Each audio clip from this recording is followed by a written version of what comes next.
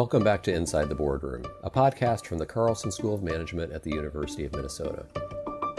I'm Jamie Plusser, the Assistant Dean for Marketing and Communications. In this series, our goal is to bring you thoughts, ideas, inspiration, and points of view from business leaders and academic leaders from Minnesota and beyond.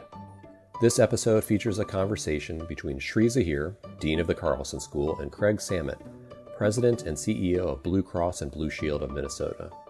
In their discussion, Samitt talks about the future of the healthcare industry and how those changes could impact consumers. Let's listen in. Thank you for joining us today for a virtual First Tuesday event. It's our third such virtual event already. But before introducing our speaker for the day, I do want to say thank you to those alumni and friends who have been regular attendees over these 28 years, and also welcome those joining us for the first time today. I also want to acknowledge Wells Fargo, who's been our long-standing sponsor of the First Tuesday Speaker Series. Thank you. Here's our format for today. After introducing our speaker, Craig Samitt, who's the President and CEO of Blue Cross and Blue Shield of Minnesota, he will present for about 30 minutes, and then I will ask him a few questions of my own before turning to you for your questions. But first, let me tell you more about Craig. Dr. Samitt oversees the state's first and largest health plan in its mission to promote a wider, more economical, and timely available of health services for the people of Minnesota. An internal medicine physician by training, he has worked across multiple healthcare sectors. His senior leadership experience includes serving as an executive vice president at Anthem, partner and global provider practice leader at Oliver Wyman, president and CEO of Healthcare Partners, and president and CEO of Dean Health System, Inc. in Madison, Wisconsin. He currently serves on a number of boards in Minnesota and across the United States. So for nearly 25 years, Craig has been a nationally recognized expert and true thought leader on healthcare delivery and policy. His record of collaborating across the healthcare system to deliver high quality care at a lower cost led to him being named as one of the 50 most influential physician executives and leaders by Modern Healthcare in 2018. He holds an undergraduate degree from Tufts University, a medical degree from Columbia University, and if all that wasn't enough, he also has an MBA from the Wharton School of Business. With that, Craig, thanks for joining us, and the floor is yours. Thank you very much, Dean.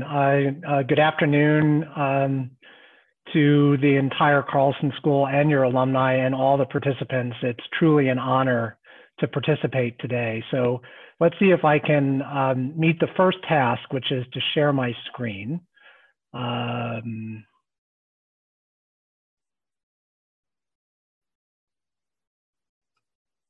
Okay, so can you see the screen, Dean, so that I know that I'm in the right place?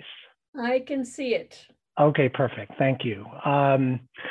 So the first thing that I would say, let me share a couple of things about me. First is, in usual TED Talk fashion, I'm not one to bore you with slides that have a lot of words on them. So I will keep my remarks to the 20 minutes as requested.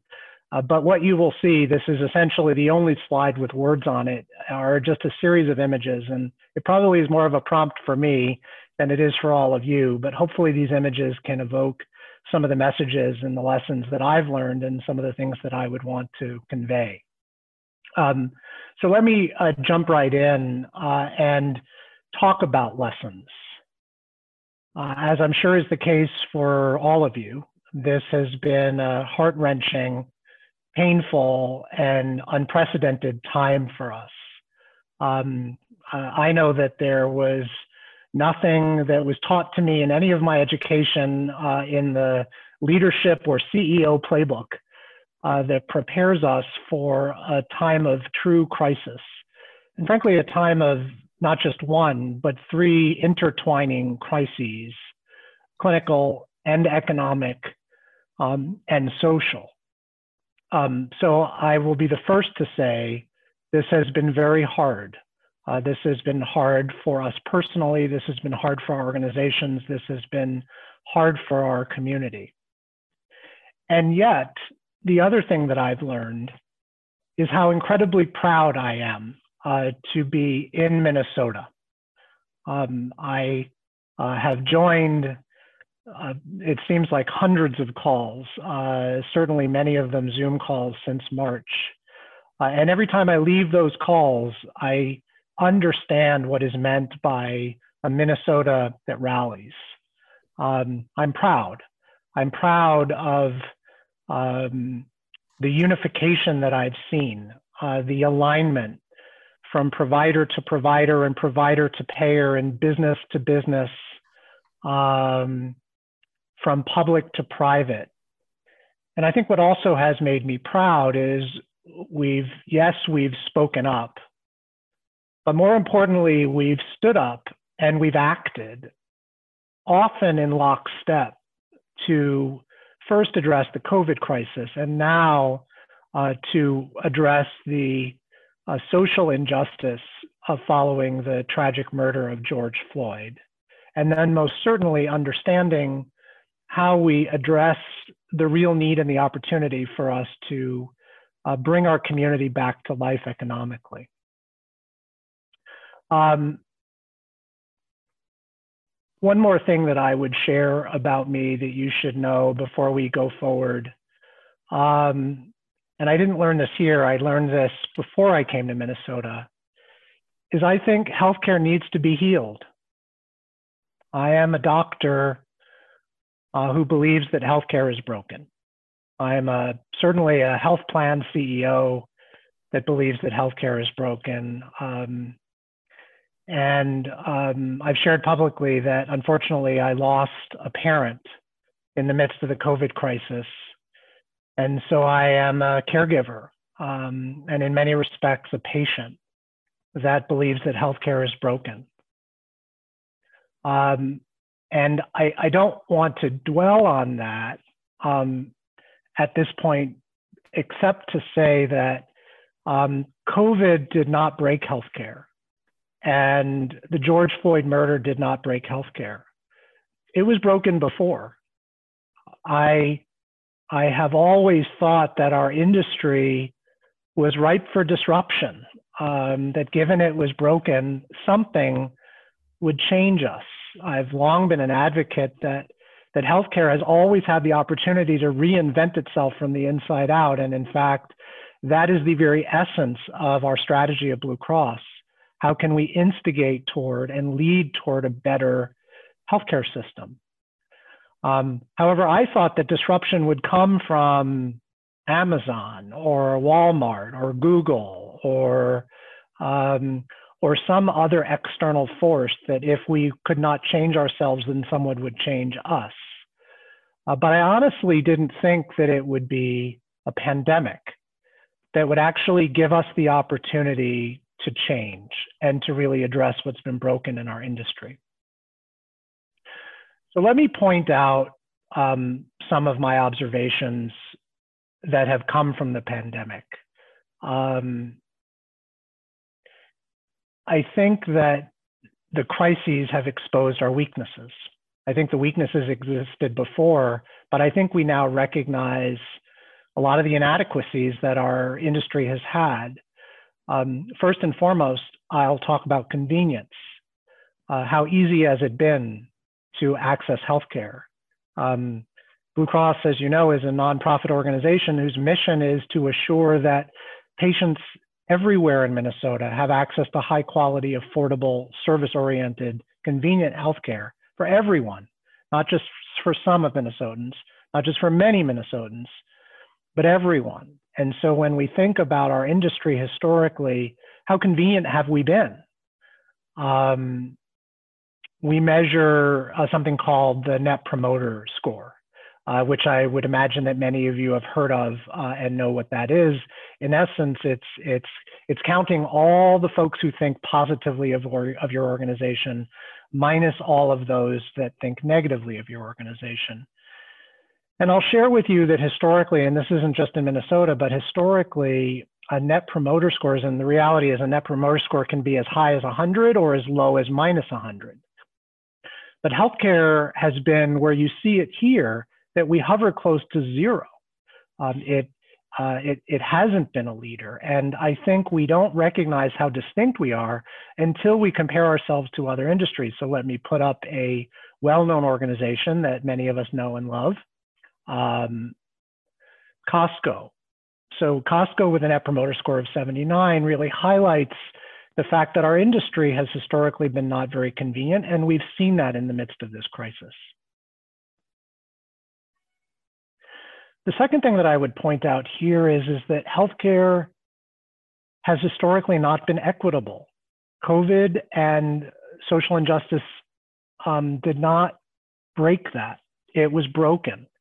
And you don't need to understand the details necessarily of this graphic, but only to reflect the fact that this represents health outcomes comparisons from market to market and region to region in the state.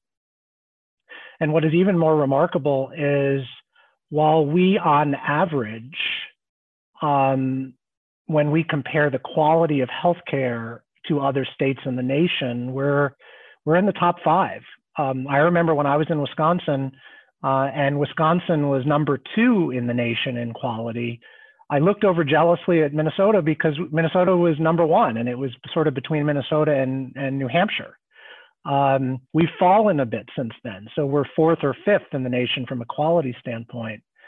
But when we look under the covers or we double click at whether healthcare is equitable, we find that we have some of the greatest disparities in the country. And just imagine if we could address those inequities and those disparities, what ranking we would be on average from a quality standpoint in the nation. And healthcare was broken before as it relates to cost. In 2019, the total cost of care in Minnesota went up year over year by 9%. And on average, that may not sound like a lot. However, I would point out that was triple the national average in cost inflation in 2019. So we are on an unsustainable trajectory. And to further underscore the concerns about this slide represents 20 years of price changes in the United States ending in 2018. And you can see where the costs of healthcare services fare versus the inflationary trends for just about everything else. So we have been in a position where our trajectory is unsustainable from a convenience, from an equity and quality, and from a cost standpoint. We have work to do. And then finally, what I would share is the crisis has really exposed the challenges with our addiction to volume-based healthcare. We have worked off of a chassis of fee-for-service healthcare certainly for my entire lifetime. And I think in times when it is not safe for us to use the traditional model of healthcare, to use a facility model of healthcare, or frankly, another way that I would put it is, what if our society were truly well and that we focused on prevention and people did not get sick? That is obviously a challenge for the health systems that we trust and rely upon when we do get sick. And so the model of volume-driven healthcare and the reality that this ad, which was published by Mount Sinai in the New York Times, is the exact opposite of the world we've lived in. The broken nature of our industry is that we profit off of sickness. We haven't profited off of wellness. And from my point of view, that is backwards. So I'm going to stop the rearview mirror criticism now, because I very much see myself as a glass half full type of person, and reflect on the fact that this talk is very much about silver linings. What I worry about is that we get past the today of these crises and we go back to yesterday.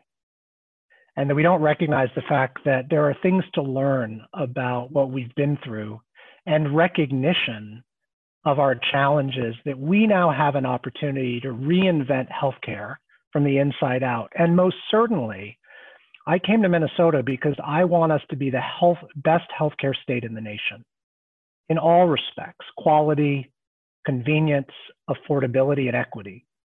And we have the opportunity to lead. So why this photo? I'm always looking for good stories to reference regarding silver linings.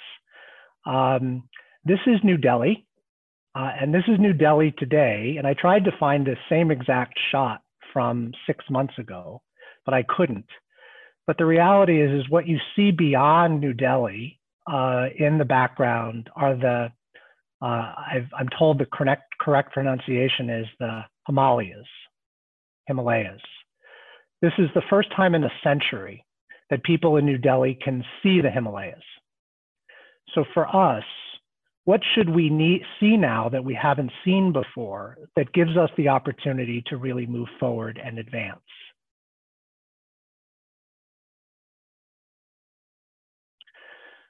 So we're at the point where we need to make a choice. We can stay where we are.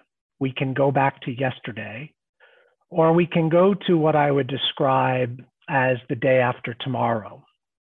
So I'm dating myself by showing this slide. For those who know it, it's the Minority Report.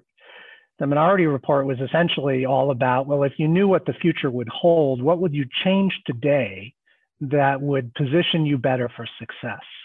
I feel like that's where we're at in our transition now. And for those who don't know it, this is Tom Cruise. He was a famous actor in his day. So we have a choice. And I very much in business school focused on the lessons learned from other industries and how to apply them to healthcare.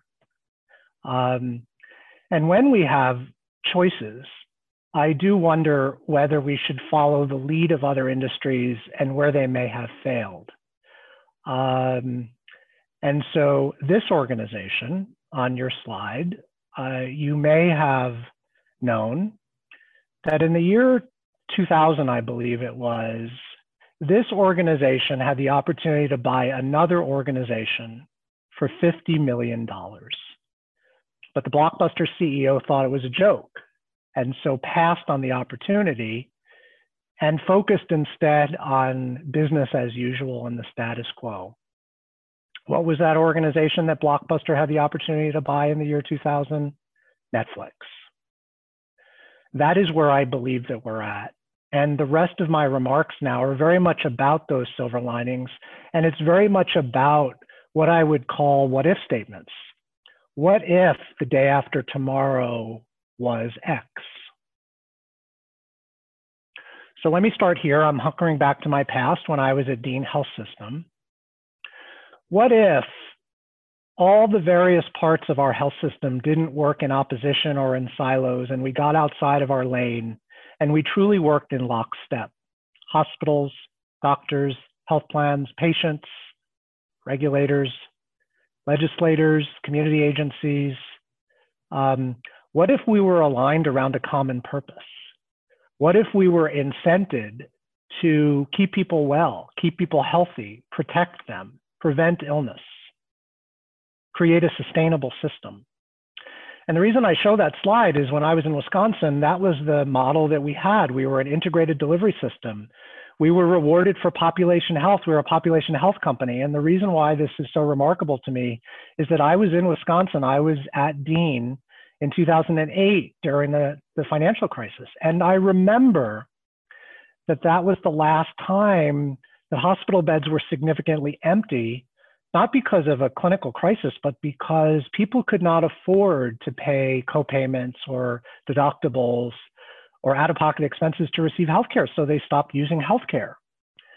And I remember somewhat similarly, it's not nearly as bad as it is during COVID now, but at that time, systems were really struggling, but our system was not, because our system was rewarded for health and wellness, and was a system that really allowed us to weather the peaks and valleys of health, which naturally goes up and down over time. So what if the day after tomorrow involved organizations working in partnership. You may have seen that late last year, Kevin Croston and I announced the partnership between North Memorial and Blue Cross Blue Shield of Minnesota to create what we've called Blaze Health. And this wasn't so foreign, except for the fact it may be relatively foreign in this marketplace, or it was an example of two organizations that had historically worked at counter purposes or in opposition to one another, saying that we're going to come together and we're going to reinvent the future.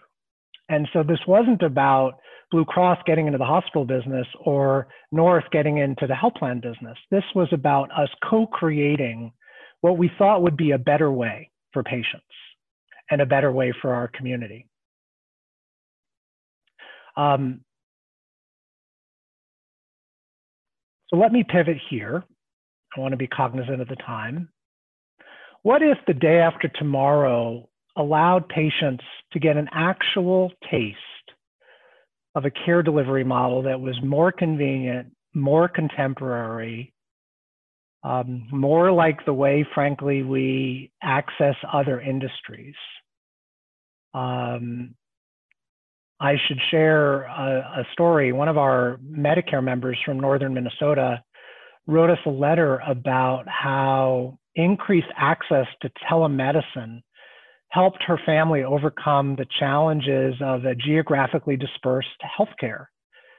In 2019, she and her husband drove more than 12,000 miles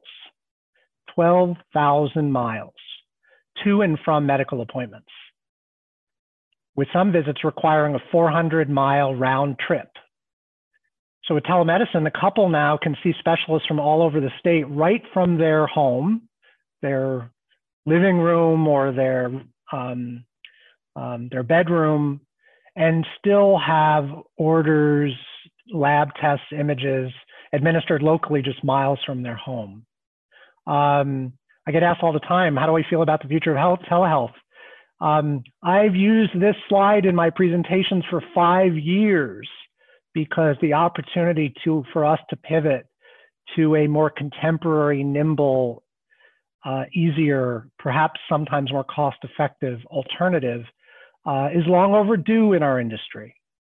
Can we imagine if we were unable to do telebanking and we were asked to just go to the teller in the bank whenever we needed to do banking? What other industry that we live in doesn't rely upon technological advancements like this? And I wanted to share with you the sort of the degree of magnitude that telehealth has grown just within the course of the last 3 months. So I'll start with the fact that before, so in 2019, 99% of all of the visits that Blue Cross Minnesota paid for with providers were face-to-face, underscoring the fact that 1% were virtual. But note that now, just in the last 4 months, we have generated 1 million telehealth visits compared to 65,000 telehealth visits that were claimed over the course of the entire year in 2019. That is, in essence, a 100-fold increase. Now, I don't know whether we're going to, shift from 99.1 to 199. I don't necessarily believe that that's what the day after tomorrow will hold. But what if the day after tomorrow looks like this? What if we essentially say we shouldn't go back to the way things were? Telehealth isn't for everything, but there are many things that we've gotten in a car to have a service that may not need to be done face-to-face.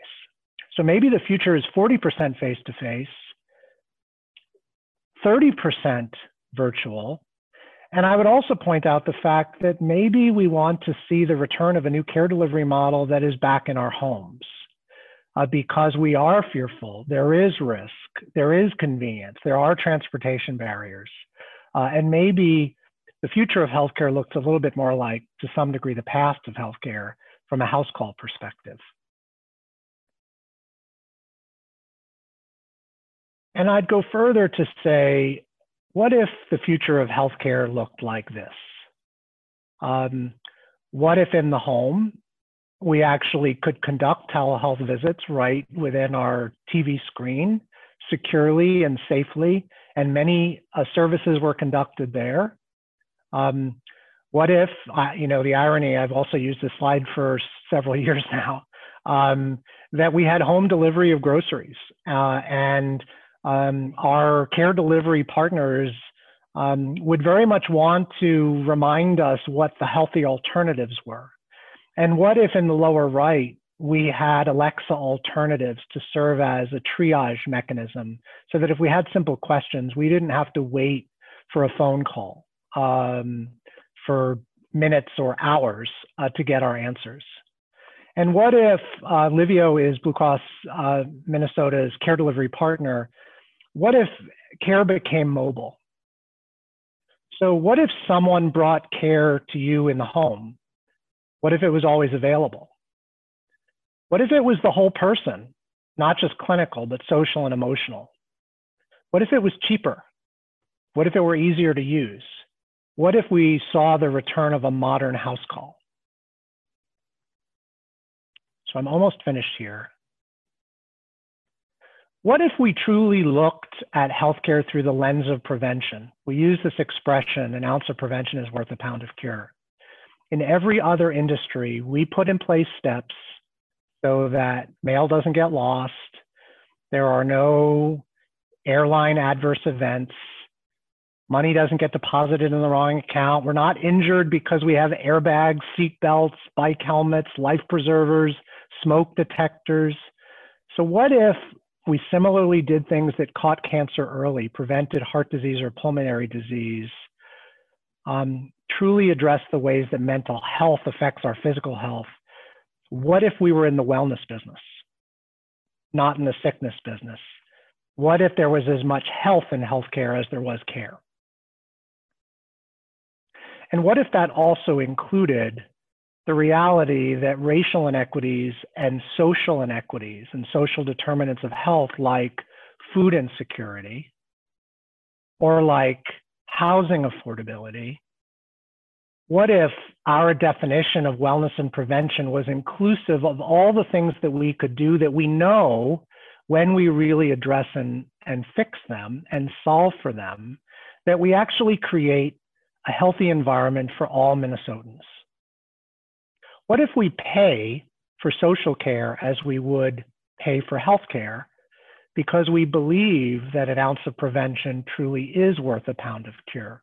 What if all of this were in the ounce?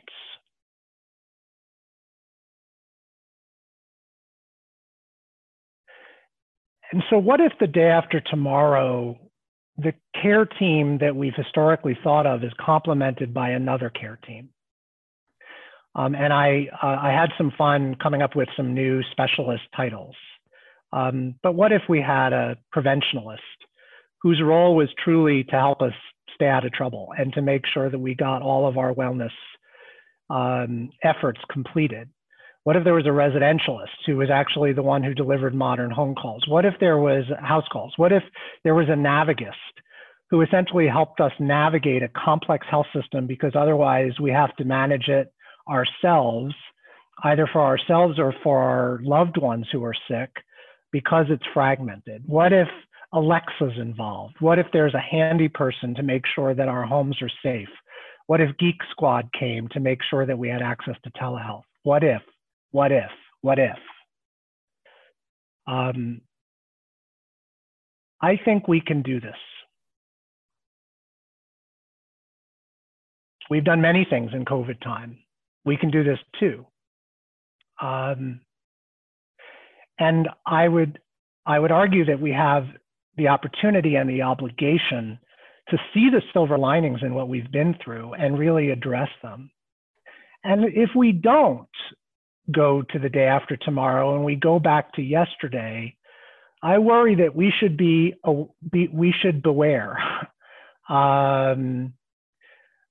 I have always believed that we can reinvent healthcare from the inside out. Although there are many that would seek to reinvent healthcare from the outside in, And all we have to do is look at this slide to recognize that these opportunities or these challenges by disruptive innovators have changed numerous other industries over the course of the last many years. And I would predict without any doubt that if we don't change ourselves and go to a day after tomorrow, that we will be forced to stay where we are or go back to yesterday. And then just one more slide, and it's a story that I love to tell, and hopefully several of you have not heard this story yet. Because I do give this talk about the future, and often there are disbelievers about the world changing as an argument to stay where we are or to go back. So this is the story of the Choluteca Bridge. The Choluteca Bridge is in Honduras. It was the 150th bridge built in Honduras, and it was the most stable and the most modern of all of the bridges. But in 1998, Hurricane Mitch blew through Honduras, destroying 149 of their bridges, but not the Choluteca Bridge. The Choluteca Bridge stands today as it was built. However, this bridge suffered the greatest indignity of all of the bridges, which is that the river moved, making the bridge obsolete.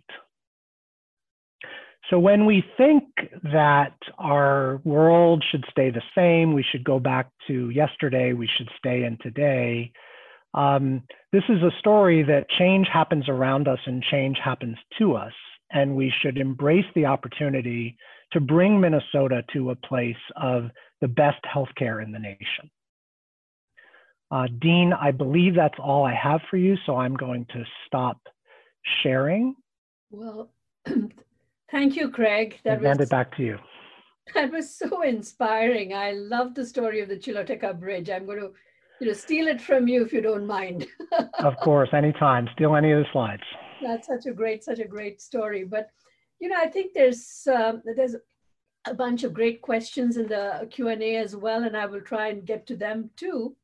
But I think you said that it's we want an actual taste of a more convenient, more contemporary medicine, which is more like other industries. And clearly you're so this acceleration of the use of telehealth has been, very interesting. It's been acceleration in so many industries in the use of technology. And it's, we see that in education. Clearly, you're seeing that in healthcare.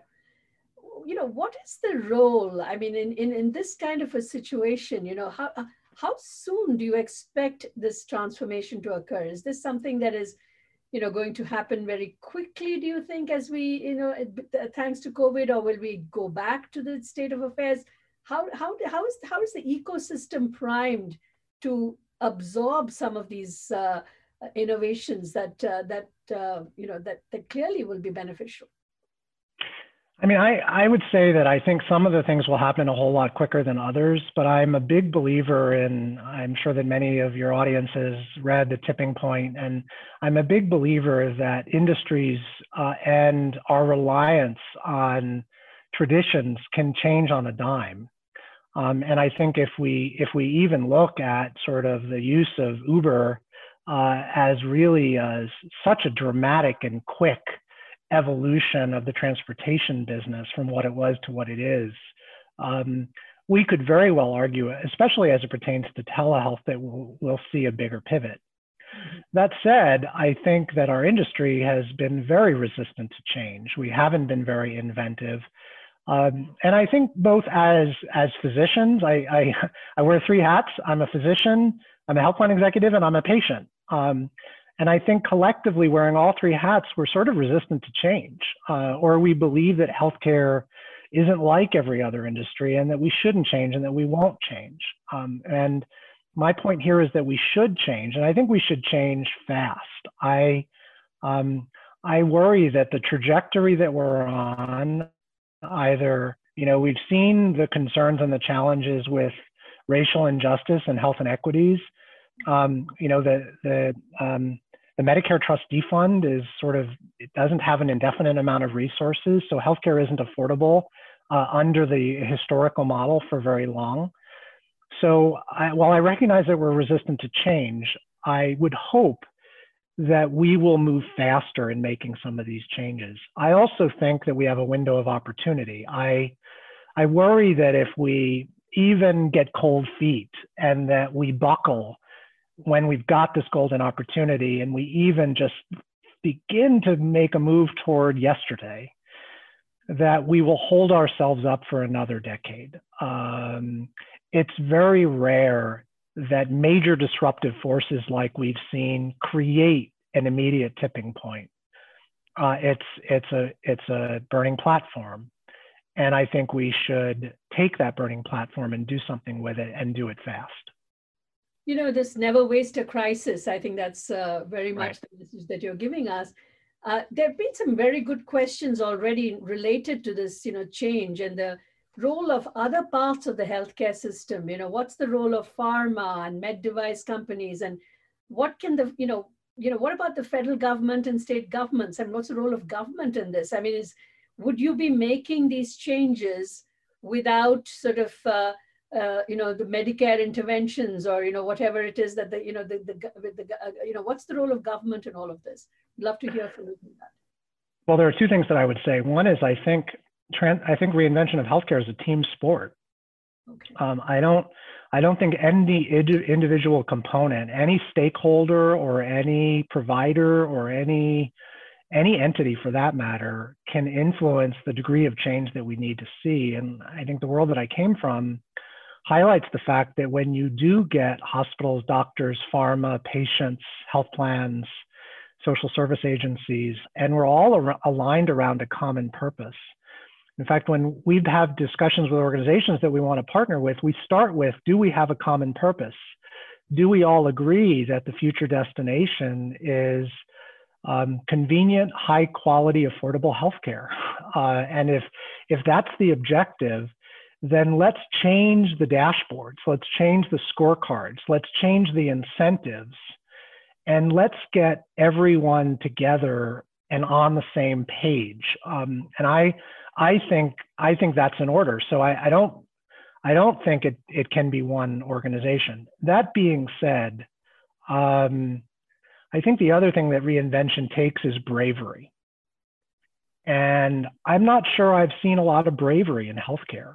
I think even a bold leader, a bold organization, a bold community that says, we're going to prove that reinvention is possible and we're going to do whatever it takes to be first. Sometimes those brave organizations can change the world. And I remember I was also a dean when the ACA passed, and I got lots of questions, and I'm not wading into any political territory here, but I got lots of questions about how the Supreme Court's decision about the ACA would affect our organization when I was in Wisconsin.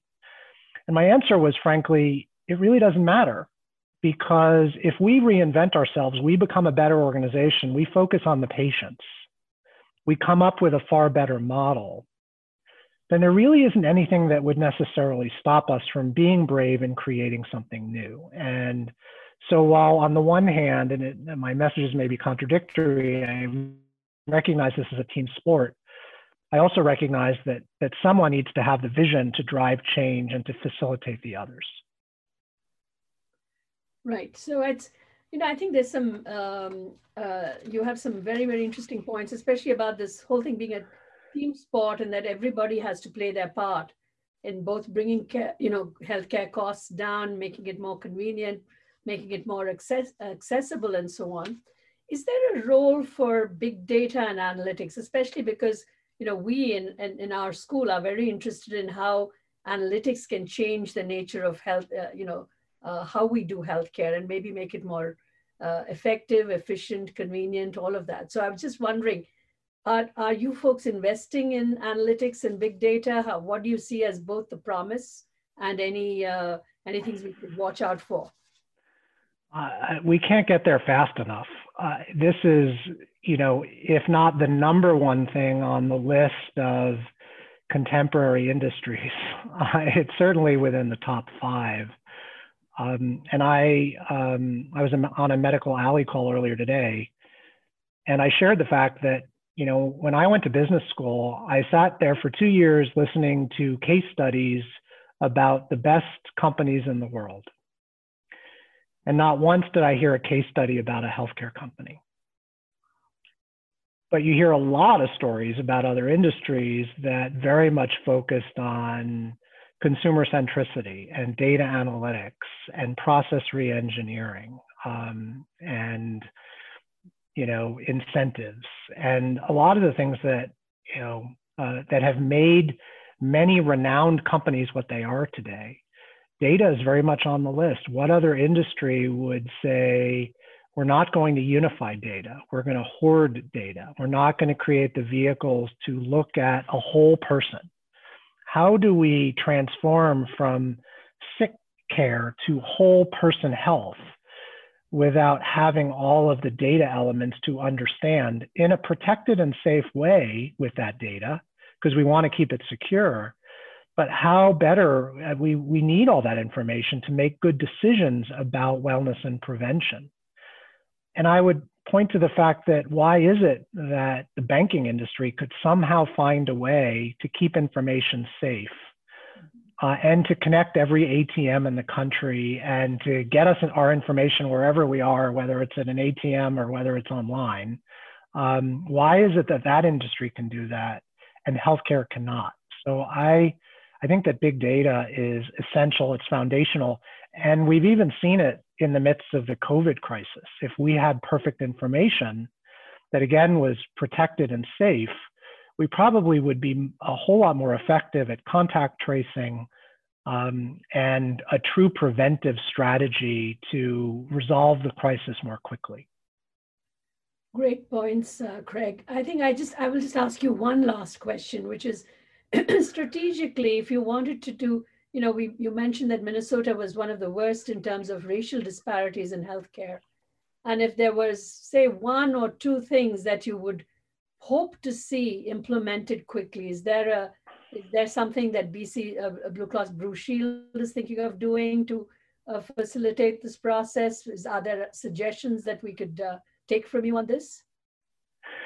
I think, as we always have, we have an opportunity to rally. I would hope that everyone in the state wants us to be the #1 healthcare state. Who would not want that? And my question and my challenge and my charge to everyone is, let's rally together, not to only address challenges when we become sick, but let's rally together to truly keep our community well. So I would argue that we need an effort to look at wellness strategies, well-being strategies, mental health, prevention, racial injustice, social determinants of health. Again, if we use the moniker, an ounce of prevention is worth a pound of cure. I had too much time on my hands and I did the math. 16 ounces in a pound. For every $10 million that we work together to rally to focus on wellness and prevention, we would save $160 million in sickness or death or expense or low value care that would no longer be needed and necessary because our community was truly healthy. So that would be my hope and my ask of the community, and that we should sort of set our differences down and recognize that there is a unified approach to transform healthcare in this state. Great, Craig. I know there are tons of questions in the quick Q&A and chat groups, and I've tried to sort of pull some of those into the questions that I've asked. But if there are things that please do raise your hand, and we will try and see if we can get you to actually, so you'll be unmuted, and we can try and see if you can actually get to ask the question. If not, I will continue to try and summarize from what we see. Cherie? Yeah. We do have one question, and we have a couple questions coming in on our raise the hand. So Marcy Lundquist, I'm going to unmute you, and if you'd like to ask your question. Marcy, go ahead. And Marcy, you need to unmute yourself on your end as well. Thank you. If you were able to have the opportunity to make any particular innovation, either in helping people with nutrition or lifestyle situations, what do you feel would be the most important thing to help people stay healthy? What an awesome question. I should share a quick story. Before, I'm on the Habitat for Humanity board here, but I was on the United Way of Dane County board in Madison when I was there. And I sort of asked a similar question because we were focused on so many great community causes. And I'm a very linear thinker. And I would say, well, which one should we start with? So if we could pick the one that would influence all else, what would it be? And I think that I would have to pick economic security. I mean, because I very much believe that, you know, on average, we're an excellent healthcare state. So some of our greatest healthcare quality state. So some of our greatest opportunities are to improve the average quality and the health of the state is to address health disparities and racial injustice. And so, if I were to think linearly, I would say that economic disparities lead to housing insecurities, lead to food insecurities. So I think that's the one that I would likely focus on first, but it's really hard because they're all interrelated, and one could equally argue that housing insecurity, if we solve for that, we would address income disparities, and then we could address food disparities. So a really difficult question. I think the more important thing is that we have the opportunity to test that now. A charge that I would again make is, you know, let's unify and begin to solve true problems in the industry. I'll give you an example. Every healthcare system and health plan in this state touches every Minnesotan. What if we were to say, we're no longer going to create any environment where any patient needs to go to an emergency room because they're hungry? That we would address childhood and adult food insecurities to avoid unnecessary healthcare utilization because people don't have access to food. Could we solve that problem together? Could a bunch of different organizations look even at a singular community and say, if we rally together to address all the social determinants and wellness and prevention, can we demonstrate that an ounce of prevention is really worth a pound of cure?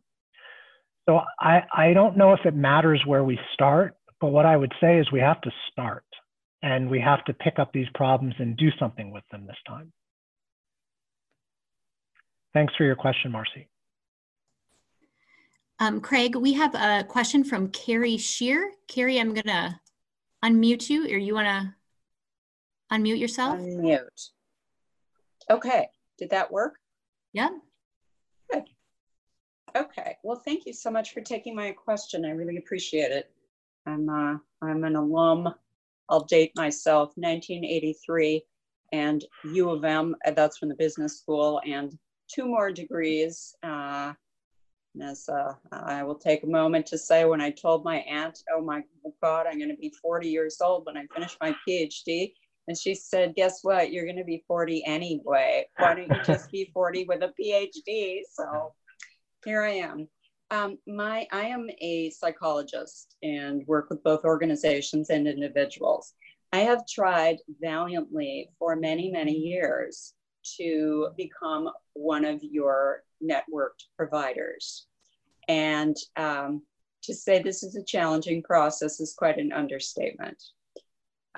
You, Blue Cross, are not alone, because all virtually of the other large health networks in the state seem to follow the same practice of responding to virtually all, and I'm talking about thousands of therapists who have collectively discussed this, and the leadership of all of the major mental health organizations. That's Minnesota Psychological Association, Association of Marriage and Family Therapists, and the Social Workers Group have found the same phenomenon, that our applications are met with the response of, quote, "We have too many providers in your zip code."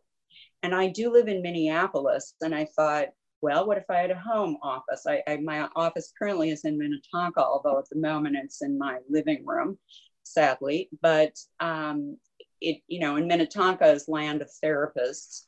Then I thought, well, guess what? You live in the city, Abbott Northwestern, forget it, So I decided to open an outstate office where a good friend of mine lives in Laverne, Minnesota. And I actually just looked it up. The 2010 census said that the population is 4,745. And I was told there are too many therapists there. My friend is a nurse and has lived there for, almost 30 years. And she said, you can't find a therapist here, not to mention, who wants to see a therapist who lives in Laverne and who you're going to bump into down the street? People would adore seeing you if you came here once a week, even once a month. They would love it. And I got the same response, and I have applied numerous times. I'm just wondering if you can address that phenomenon, and if you can suggest anything, and because I hear horror stories about people in the cities who call place after place and they can't get in, and especially now. So long question, sorry, but thank you. No, I appreciate you calling in. I think the best way for me to very much answer the question, which I'd like to, is for you to send me an email, and this is for all of you. So feel free to send me an email if I can't get to your questions. It's craig.samitt, SAMITT, @bluecrossmn.com, and send me an email and I'll look into it yet today. As I mentioned, our mission is to assure high quality, accessible, affordable healthcare for all Minnesotans. So some of your story doesn't make sense to me. So please send me the details and I'll look into it right away. And I would encourage any of the others of you who have an individual circumstance, please feel free to reach out. Amy, are there any urgent questions? There are lots of questions on the book and Q&A in the chat, and Craig has very kindly offered to sort of respond to all of you. So we will make sure that any questions that remain unanswered do get picked up and sent to Craig, and we will make sure that if your question hasn't been answered already, so please rest assured that we will try and get them answered for you. So I just want to say that. And maybe at this point, is there any, Amy, are there others who have their hands up? Maybe you can take one more question?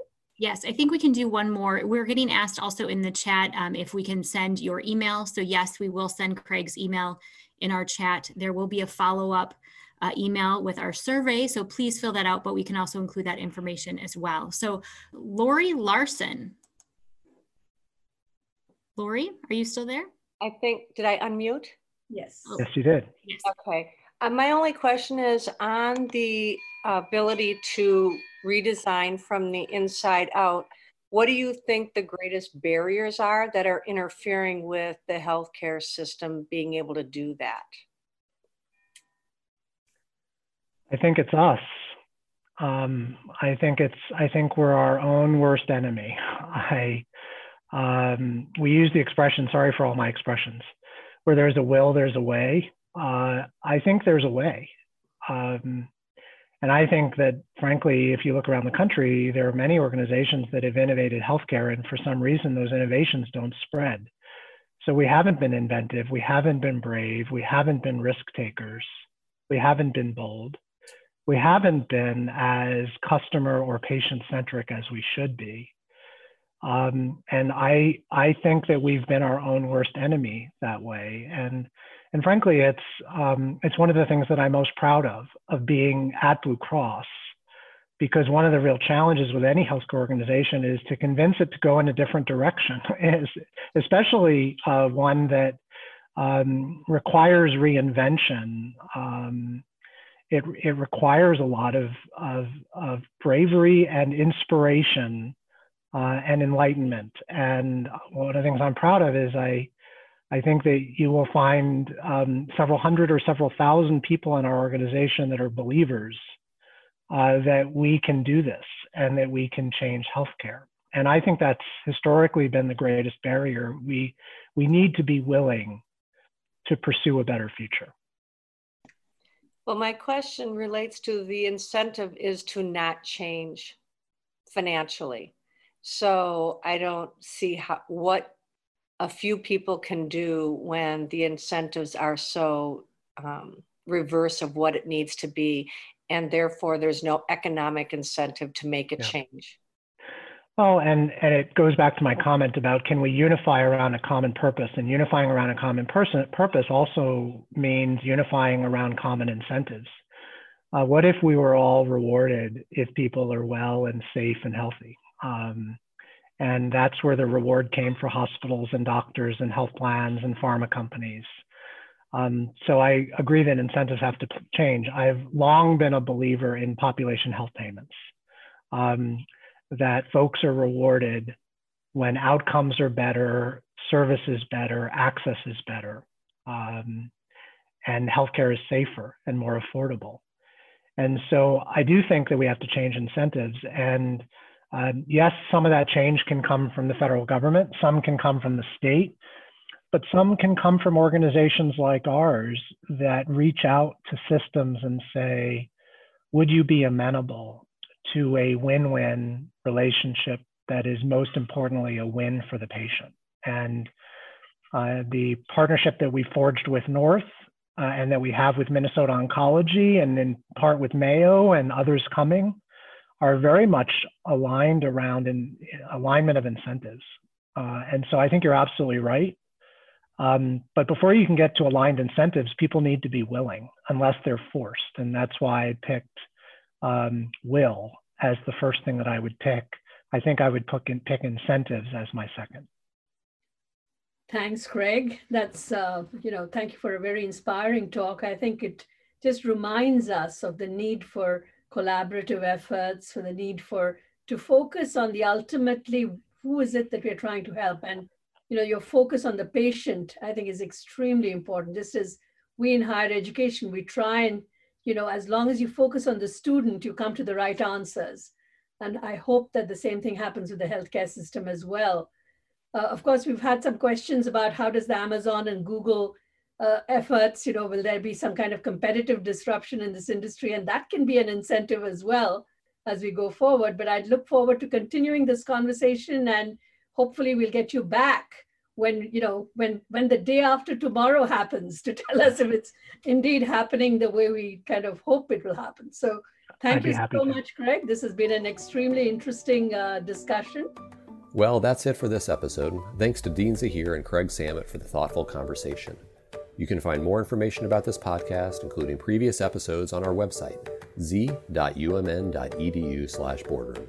I'm Jamie Plusser from the Carlson School of Management. Thanks for listening.